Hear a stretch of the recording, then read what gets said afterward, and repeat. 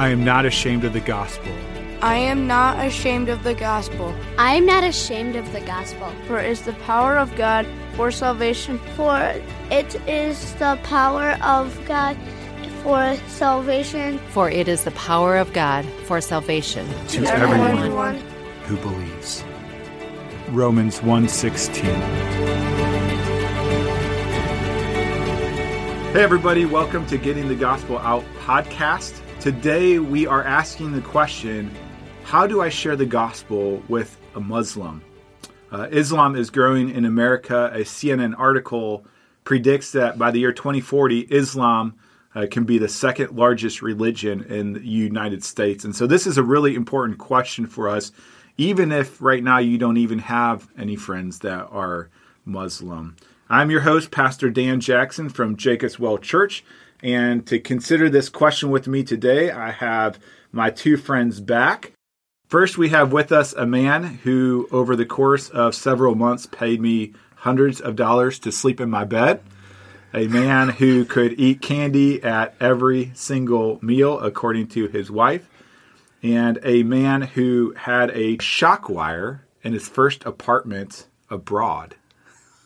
Oh, man. Is this true? Mr. Ben Leatherberry. So can you tell us the story on this? Well, I feel like I need to mention what it meant sleeping in Dan's bed, but I'll just leave that to you. Can we go with that one first? Can't leapfrog that one. You can't. So You made your bed. You got to sleep in it there. Yeah. Dan. My wife and I, we rented his former home before he was able to sell it. Thank God they sold it. We did, in fact, sleep in Dan Jackson's bed. It was a lovely experience. Unforgettable in every... That will make the podcast. Right. That will. You forget this is going to be published on the World Wide Web, don't you? You forget these things. So the shock wire. When my wife and I we lived in the Middle East for several years, and the first apartment we had, beyond just cockroaches and real angry pigeons outside of our bedroom windows, there was just a live open wire in our shower, in our bathroom. Not actually in the shower, next to the shower though. The best part about it was I wrapped it up in a huge ball of tape, thinking that would do the trick. And one day when I turned the light on, it actually burst, and we had a nice streak across the wall. So yeah, that was a good experience. Wow, that's intense. There you go. That's intense. All right, we also have my other friend with us, a man who has danced with the former president of Sudan. True story. A man who has named his biceps Tito and Lito. Also true. A man who introduced himself to my oldest son before I introduced myself to my oldest son, Mr. Stephen Jones. Which one of those should we elaborate on? Probably you introducing... Do you want to tell the story, or should I tell it? You tell it first. This is one of my all-time favorite stories to tell. So Dan, I'm 22. Dan texts me, hey, we're at the hospital.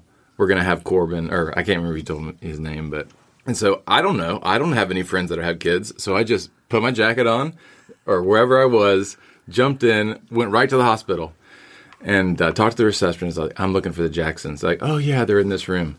So I just, most people would think to themselves, oh, well, you probably want to just see if everything's okay. I just opened the door. As I'm opening it, knocked on the door, and I hear this chorus of, who is it? I still remember Stephen, Dan's friend. And the response from a trinity of people was, get out! Yep. And so my son Corbin, who was in the middle of being birthed, was introduced. Stephen introduced himself to Corbin before I did. We have a special bond to this day. Yeah. I'm still resentful. Unforgettable. And why do you name your biceps? Just that was in high school. I don't know. I've kept with it, and so I've encouraged all of my children to name their biceps, which they all have. Good. And I've also named my wife's biceps Molly and Polly. Good. Okay. We won't spend any more time on that. Why? That's give the people what they paid for. We all know that's what they wanted to know about. Yes. Tell me briefly, how did you come to know Jesus? I grew up in a Lutheran home. My parents were incredibly faithful, great parents, went to church every Sunday.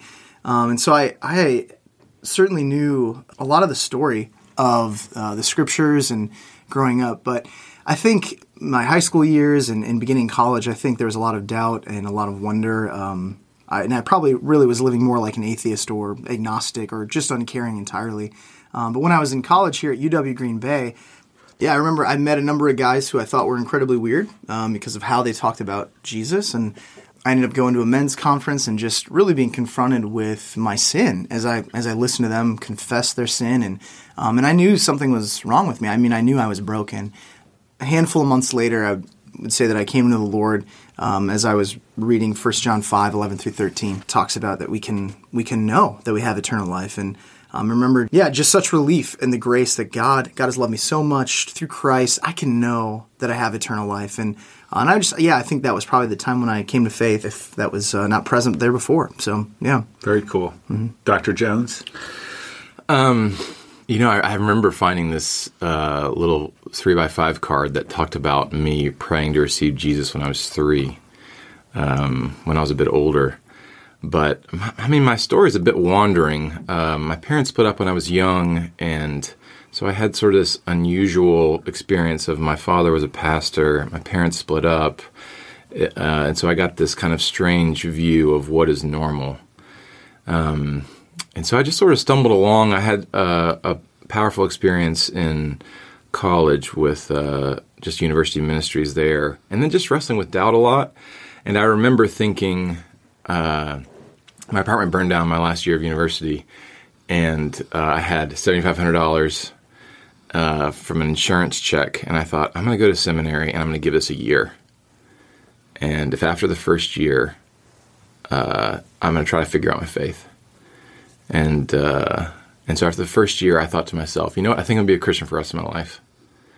And then lightning hit a tree and fell on my car, and I'd run out of money. And so I was like, I think I'm going to go another semester. And after the second year, I thought, I might do this for a living. So, and then I stayed 5 years, and now I work as a pastor. But so I think I came to faith when I was really young, but a strange story of, I think, seminary really sort of solidified of like, okay, I think I'm going to do this. I think I'm going to do this for the rest of my life. That's very cool. Tell us about your work amongst Muslims. Yeah, sure. My wife and I, as I said, we lived in the Middle East for several years. We just moved back to the United States several months ago and are still getting used to living in the land of cheese and brats and so many beverages. And so the promised land. As some would say. Some would say. As some might say, the promised land. Or idolatry. Yeah. Well, it's there's a lot of things there in the promised land. Anyway, I think, so when we were there, we did a number of different things, but when it came to ministry, we spent the most time with university students. We did a lot of work with a local church plant that had started in our city. Our city had 3 million people and only 60 known believers, so if you had a pulse in the city, it was likely you were not a Christian. And so every day in and out, meeting people and being asked the questions, the same questions over and over again, why you're a Christian and why you're not a Muslim and things like that. So a lot of our context was with university students and in a local church in the Middle East. So when people ask you that question, were they asking it in a hostile way or in a curious way? I think 95% of the time it was just curious, right? Very rarely would I say I ever experienced anyone as hostile towards me. And normally the hostility was not because I was a Christian, but it was usually because I was an American and different policy things that were happening. They loved Americans, but didn't always like America. And so my nationality was what created a barrier, sometimes more than being a Christian did in the Middle East. So I don't know if this should go in the podcast or not, but I'll ask a question that has an obvious answer, but I think is important for us to ask.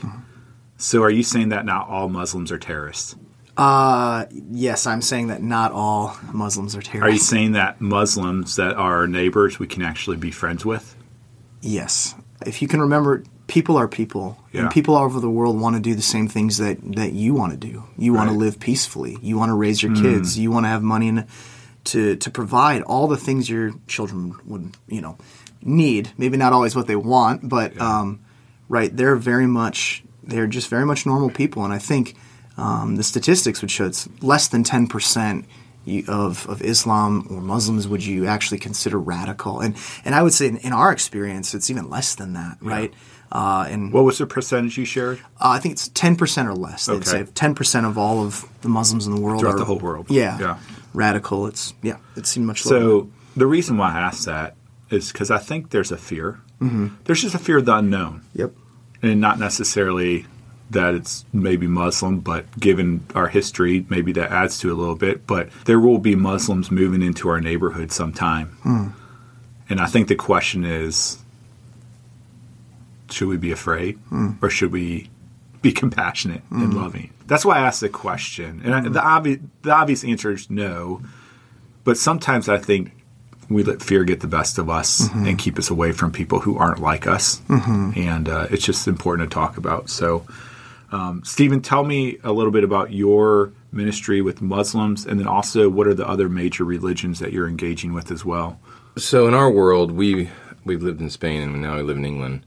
And most of the Muslims that we are with are from, they're immigrants, or they're first or second or third generations from different countries. I think it was last year in my son's class, there was 30 kids and 23 nationalities.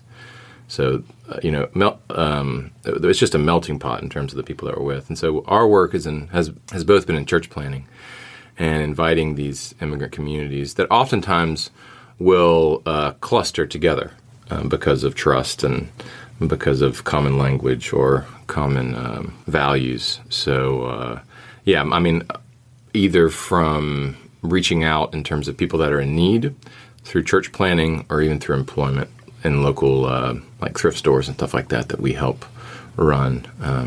That's our connection with So the Muslims major religions that you're encountering are Muslims, Hindus, and Sikhs. Okay.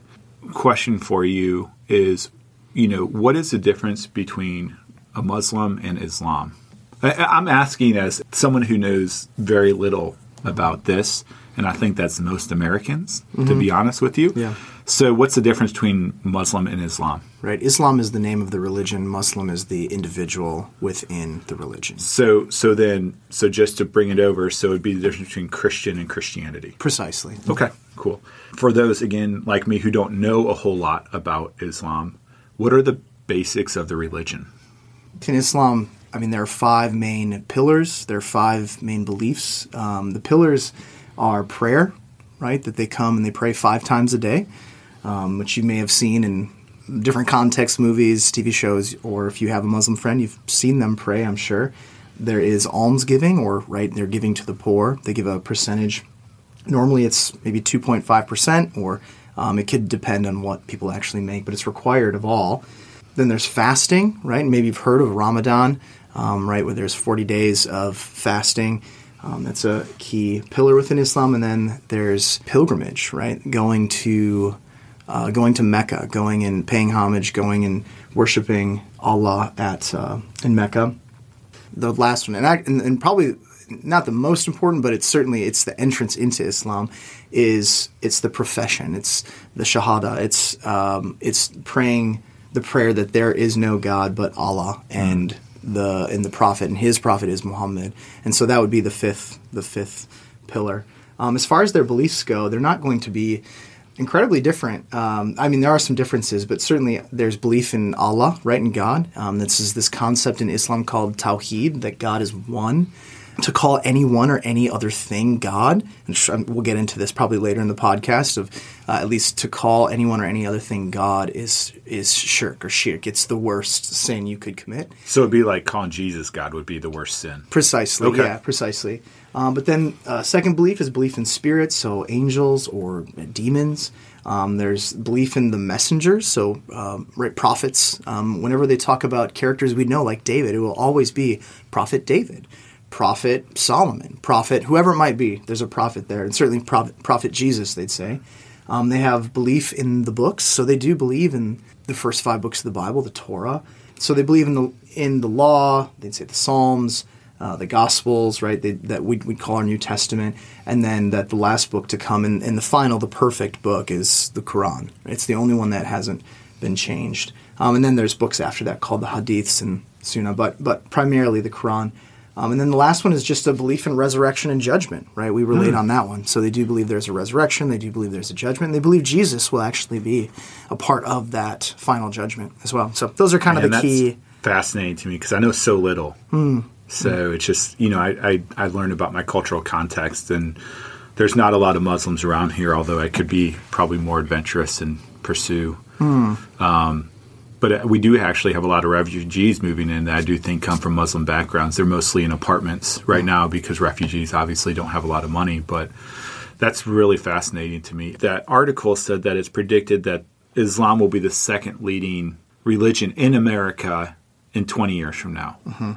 Do you think it's because of the community, because of the community / here's a list of rules, you can check these boxes / why do you think it's attractive to people? Why is Islam attractive to people? I think in a lot of ways it's a lot of procreation.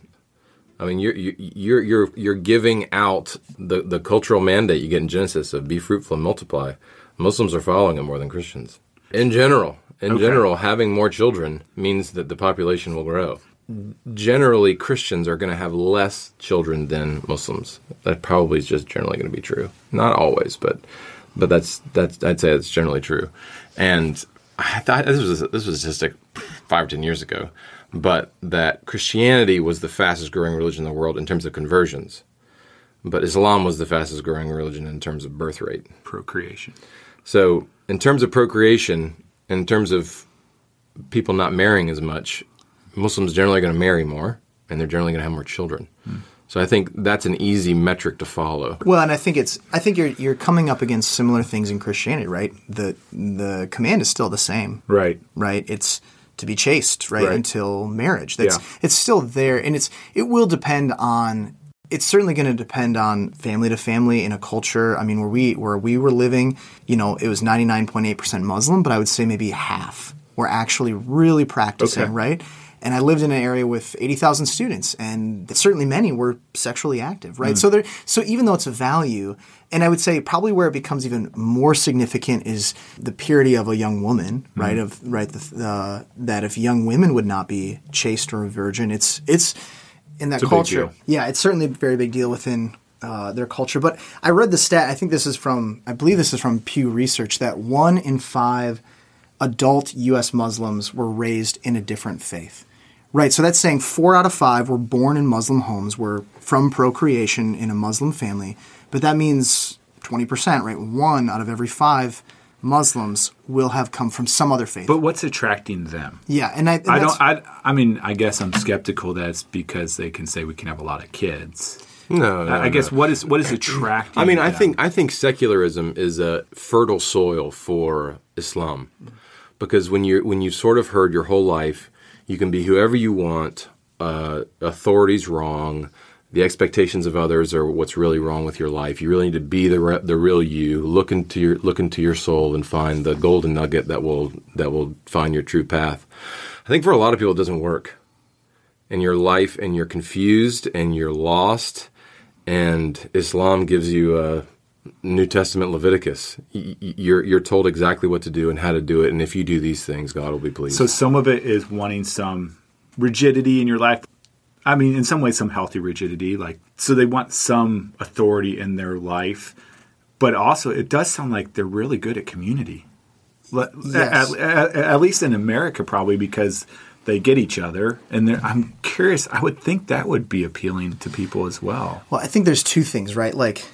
If you were to lay down, and obviously we're sitting around a table as Christians, so we've certainly found the message of Christianity far more appealing, right? And not only that, right? God reached into our dead chests and gave us beating hearts, but that in Islam there's a narrative, there is a story, and not oddly, I guess it is the story of our scriptures are there, right? The story that we have in our scriptures is still present in it. It is it's derived from Christianity, and so naturally, I think it's attractive in some ways because it's actually following. God is one.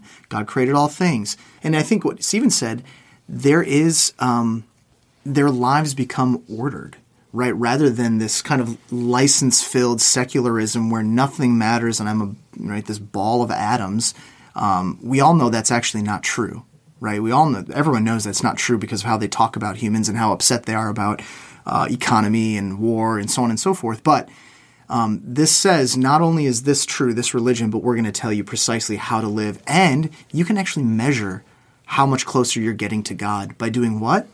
By doing these 5 pillars, right? By believing these 5 things, because it's not orthodoxy, it's orthopraxy. It's if you do these things, you actually know you have good works. As a Christian, we'd say good works matter, but I even know that my best good work, best good thing I did, I probably didn't do it from the purest of hearts, right? There's still this measure of, I know I cannot come to God on my own terms, but in Islam, there is the allure of, especially in America, Midwestern America, Puritan values of like, pull yourself up by your bootstraps, right? Here's your 5 things. Do these things, and you're good. Yeah. And I think that's incredibly attractive. There's, in Islam, when you look at all the ornateness of mosques and all these things, I think there's some beauty that people find in that.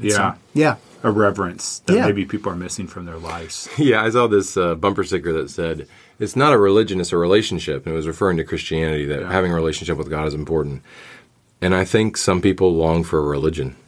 They want to be a part of awe and experience a God that's greater than them.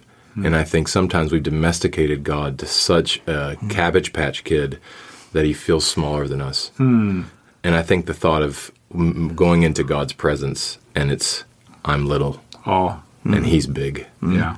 I mean, I think we long for something to be a part of a story that's greater than us. And sometimes Muslims tell that story better than Christians. Have you, in the context of ministry and just talking with Muslims, have you ever thought, maybe I should become a Muslim? And why or why not? For me, it's not been a large temptation.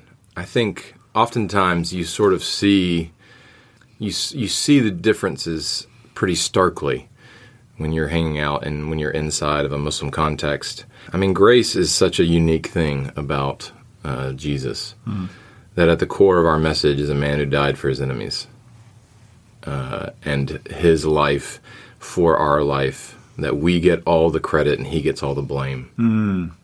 I mean, that's a pretty matchless. Like, I think if somebody came up to me and let's say I had $100,000 of student debt, and he's like, you know what? I'm going to take all of your debt and I'm going to make you a king. Like, I'm going to be friends with that person. If they let you.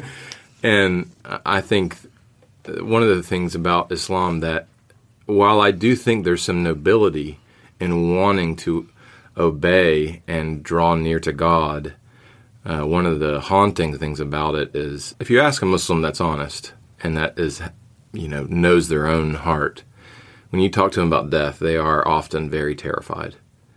And if you want to stop a conversation, make it pretty awkward, talk about death, because they are very afraid of judgment. Because I would say most of them, maybe I'm overestimating it, they're going to know that they're going to fall short.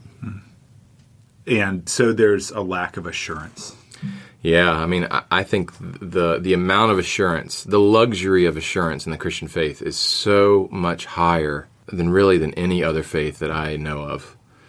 And that God loves us so lavishly that he says, you know what, you can bank on death. That's powerful. Yeah. Yeah, and I think with that, right, it's the religion where it's not based on you, right? That's why you can have the assurance, is because many things based on me, I will fall short, right? Like if it's up to me, I'm in a whole lot of trouble.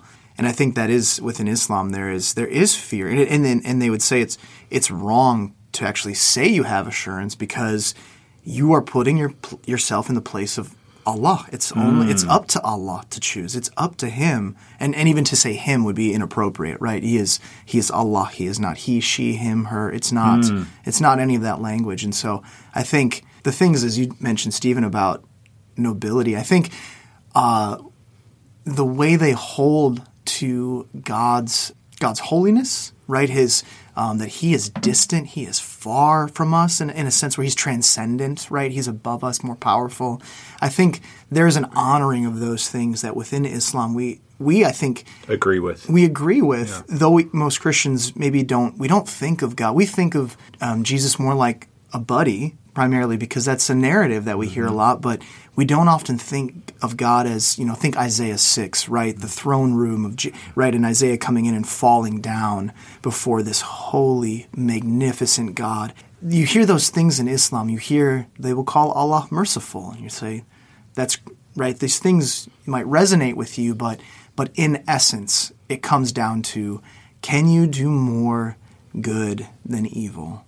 And then, if you can, where will Allah be merciful to accept you? Will He be merciful to accept you? And so, when it comes to that, it's not all that attractive. It's terrifying, right? Because I know how terrible I can be or am, right? Yeah. So I think what I've said from the pulpit multiple times, and what I, at least in my scope, understand to be true, is that with every other religion, what saves you is faith plus works. That's every religion but Christianity. And Christianity is faith alone by grace alone. Do you feel like that's an accurate statement as far as you know? Even with religions where you have to contemplate enough or pray enough or be spiritual enough. Would you say that's a true statement? Yeah, within Islam, certainly. Right? When you talk about you've heard the word orthodoxy, of course, Christian orthodoxy, the things that we believe is what makes us Christians. In Islam, it's orthopraxy. Are you practicing the things you need to be saved? Are you praying 5 times a day? Have you said the prayer, Allah is one and Muhammad is his prophet? Have you gone on the pilgrimage? Are you giving? Are you doing that? Are you fasting? Those are the markers to say I can make up for my wrongs. I can make. So yes, it's about what we do, not about what God has done for us. But yet there is still the pervasive sense, as Stephen said, the terror of death, because they know they still can't do it. They know there's still a discrepancy where they say we will leave ourselves up to the mercies of Allah, and so there's still that lack. So I would say yes, what you've said is correct. I would. Yeah, you agree? Yeah, no, I agree. Yeah, and I think what's so great about Christianity is we can be so honest about our sin. And it knocks us off the performance treadmill and really allows us to rejoice in a God who loves us. And it's funny because Christianity is almost a religion that only God could think up in one way, right? Like none of us would think it up this way. All man-made religions are the same in that it's dependent on us, right? And yet, as we're all fathers, we love our kids unconditionally. And so to believe that God can't love better than we can, right? Jesus says, you who are evil, right, can love. How much greater is God as a father? And so in some ways, in every other religion, we're a better dad than God is because he can't love us unconditionally. But I know dads, no matter what religion you are, that can love your kids unconditionally, no matter what they do. So anyway, that's really fascinating to me. What are some of the difficulties or barriers in sharing the gospel with Muslims? And maybe also contrasting to that, how is it easier than maybe people might think too? Maybe let's start with barriers. What are some of the barriers to sharing the gospel with Muslims? I think that there are some catechisms. There's certain things that Muslims are ready for. The Bible is corrupt. Jesus can't be God's son. There's a number of these that when you speak with someone, it's written off because these things are already true. And so what Christians will oftentimes do is, oh, you don't think that Jesus is God's son? Let's talk about this. And that is not the best way to move forward. Okay. So why do they not think Jesus is God's son? Because Allah is one. Yeah. So the idea that not most, I would say some Muslims will say that God had sex with Mary, and then the idea that God could have sex with Mary and then have a baby like Jesus is blasphemy. You are making God dirty. And the symbol of his dirtiness you want me to worship. Wow. Yeah. And I mean, we would agree, right? That's part of it's just a misunderstanding of what they think we believe, right? I mean, I can think of a number of times when someone said, right, because you believe that there's this God, there's Jesus and Mary. That's your three kind of gods, right? And so I think that's right. That's part of what they're drawing on. There's some of that thought. Part of it is that idea I said earlier of shirk, or shirk, depending on how it's pronounced, that the greatest sin is to say that Allah is not one, that there is anyone who can be equated with God in any way. And part of the problem is, and I think as Christians, we don't often think or dwell on this, and that's not saying everyone, of course, but right, our God, we believe in a Trinity, a tri-Unitarian God. He is one God. So part of the misunderstanding is he's one God, one being in three persons. But when we say three persons, when we talk about Jesus, they hear three gods. Naturally. Right, the early church was wrestling with this. That's part of what some believe was some of the dominant view, that there was a heresy in the area where Muhammad grew up, and so he even himself was growing up hearing potentially that. That's why you hear some of this language within the Quran as well. And so I think that's because that's the greatest sin, and I think because we don't know necessarily what they're responding to. That's why when Stephen said, okay, let's jump into this Son of God piece, we have to be careful because we're pressing on the very core of what they're going after. Not careful to not talk about it, but careful to understand what the actual misunderstanding is. Right? You must say, no. God is one. Yes, God is one. Of course he's one. I can never say he's not one. The scripture is clear. God is one. But he is a being that is so far beyond me. I cannot understand him, and how God reveals himself in his word is one God, three persons. They are distinct, but they are persons. They're still one God. And so I think that's just a key thing. I think when a Muslim understands, you're not saying three gods. Even if they'd say that doesn't make sense, you say, yeah, no, I get that. I don't get it either, right? You just pull out a clover and check out this 3 leaves. Have you ever seen an clover. apple? Yeah. Let's get some It's water. kind of like if you meet somebody on meth. Like, you don't go for the meth the first thing. Okay. Yeah. Like, Yeah. if someone is not married and they're together, like, you don't say, you see this scoundrel right here you're sleeping with every week? Right. Get rid of him. Right. You invite them into the gospel. Yeah. But that which is most precious to us is the hardest thing for us to give away. Yeah. And so finding more easier on-ramps of something that's, Find commonalities first Like- before you get to the major. Like we can affirm their view of the holiness of God, right? And that In God some is way. one, right? Yeah, God God is is one, one. certainly. Yeah. So we can affirm. Or some of even those like things. that you're made in the image of God. Like some friends of ours were sharing the gospel with these Muslims, and it said, well, because you've been made in the image of God, and that means you're important and valuable, and then he's made you to rule the world. They said, I want to know where that scripture is. They wanted to, and they believe in Genesis. So you can go there, right? but the idea of the image of God is a unique idea. Yes. So the idea that you are like this library, that there's so much depth to you because you have been made in God's image, like that's a very compelling idea because they don't know that, and so having things that may be outside of their sort of frame of reference, that's a part of the good news of the gospel, that everyone's made in the image of God, and everyone has inherent value. For someone who is, let's say, on the periphery of Islam, or a Muslim that's struggling, the fact that God would validate them, someone that's so far off, that he puts his own stamp on their face.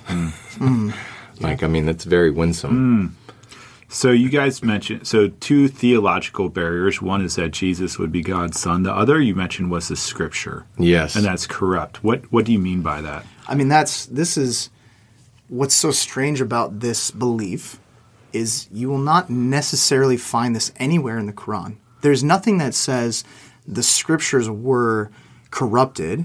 It says that the interpretations of the scriptures were corrupted. I point this out because all of my Muslim friends who I love dearly would say, of course you know the Bible's been changed. You can't believe that, right? Even part of the storyline that they believe is that God sent Moses and gave him revelation, gave him the Torah, or the first 5 books of the Bible. Those are corrupted. So what did God do next? Well, God sent David. David gave the Psalms or these other writings, and those were corrupted, of course. Then Jesus came, a great prophet, but his writings were corrupted as well. He didn't, and of course, part of this is they also believe he doesn't die. He didn't die. That's certainly That who didn't die? That Jesus didn't die on the cross. That someone did die on the cross, but that person was not Jesus. It was someone in his likeness was switched with Jesus, because how could a prophet of God be killed, right? And so there's part of this narrative that's building, right, of now we finally have the last book. Why? What was always the problem? It's not sin. It's that, well, in some ways it is sin, but it's that God's revelation has been corrupted, and we need to get the right revelation. Right? And Muhammad gave it to them. And Muhammad comes as the last prophet, the final prophet, and with the final word to be spoken. And so this is, this of all the problems, this is really the chief issue, because if God's word is not changed, if we can have confidence that God's word is not changed, and then if there are discrepancies between the Quran and the Bible, both cannot be correct. And I would emphasize just even more on this, in that the story from, we'd say, Genesis to Revelation, right? The Torah, the Psalms, the other prophets, and Jesus, up until the end of the New Testament, it's telling one story. And that story does not tell the story that the Quran is telling. It almost sounds like it's an anti-evangelism defense mechanism that's sewn into their religion of, let me tell you, if you ever hear about Christianity, here's why it's corrupt. Yeah. Yeah. And then you don't even need to talk about it, right? In the same way, here's the 3 things, I just need point to these. And when you say, yeah, of course I believe the Bible. Yeah, of course Jesus died on the cross. Yeah, of course Jesus is the Son of God. They say, yup, I knew it. Right. I'm walking away. Big rocks in their faith are the opposite. Peace out. Yeah. So don't go for that right away. Well, they're important, right? Right. But it's not where you start. You don't because you're start. throwing up all the barriers right away, Yep. right? Instead of some commonalities and things like that. So let's just say that you lived in a neighborhood in America and a Muslim moved in 3 doors down from you. How would you approach pursuing them with the gospel? Hey, everybody. We have a lot more on how to share the gospel with Muslims. We just have too much content to fit into one podcast. And so we are going to have part B of this podcast next Tuesday. You can check it out and download it then. There is so much good material. Did not want to cram everything in and edit a bunch out. So please check in next Tuesday, download the podcast, and listen to the rest of it. Thank you for joining us for this episode of Getting the Gospel Out. Hope it was a blessing and informative to you, and that God uses it that you might share the gospel with those who are precious to Him. If you want more information about what we're doing, please go to www.gettingthegospelout.org. If you like our podcast and like what we're doing, we're on Google Play, also on Apple Podcasts. Please subscribe and give us a rating. Let's get the gospel out, because the power is not in the messenger of the cross. It is in the message of the cross through the Holy Spirit. And those who receive it will have eternal life, and heaven will rejoice.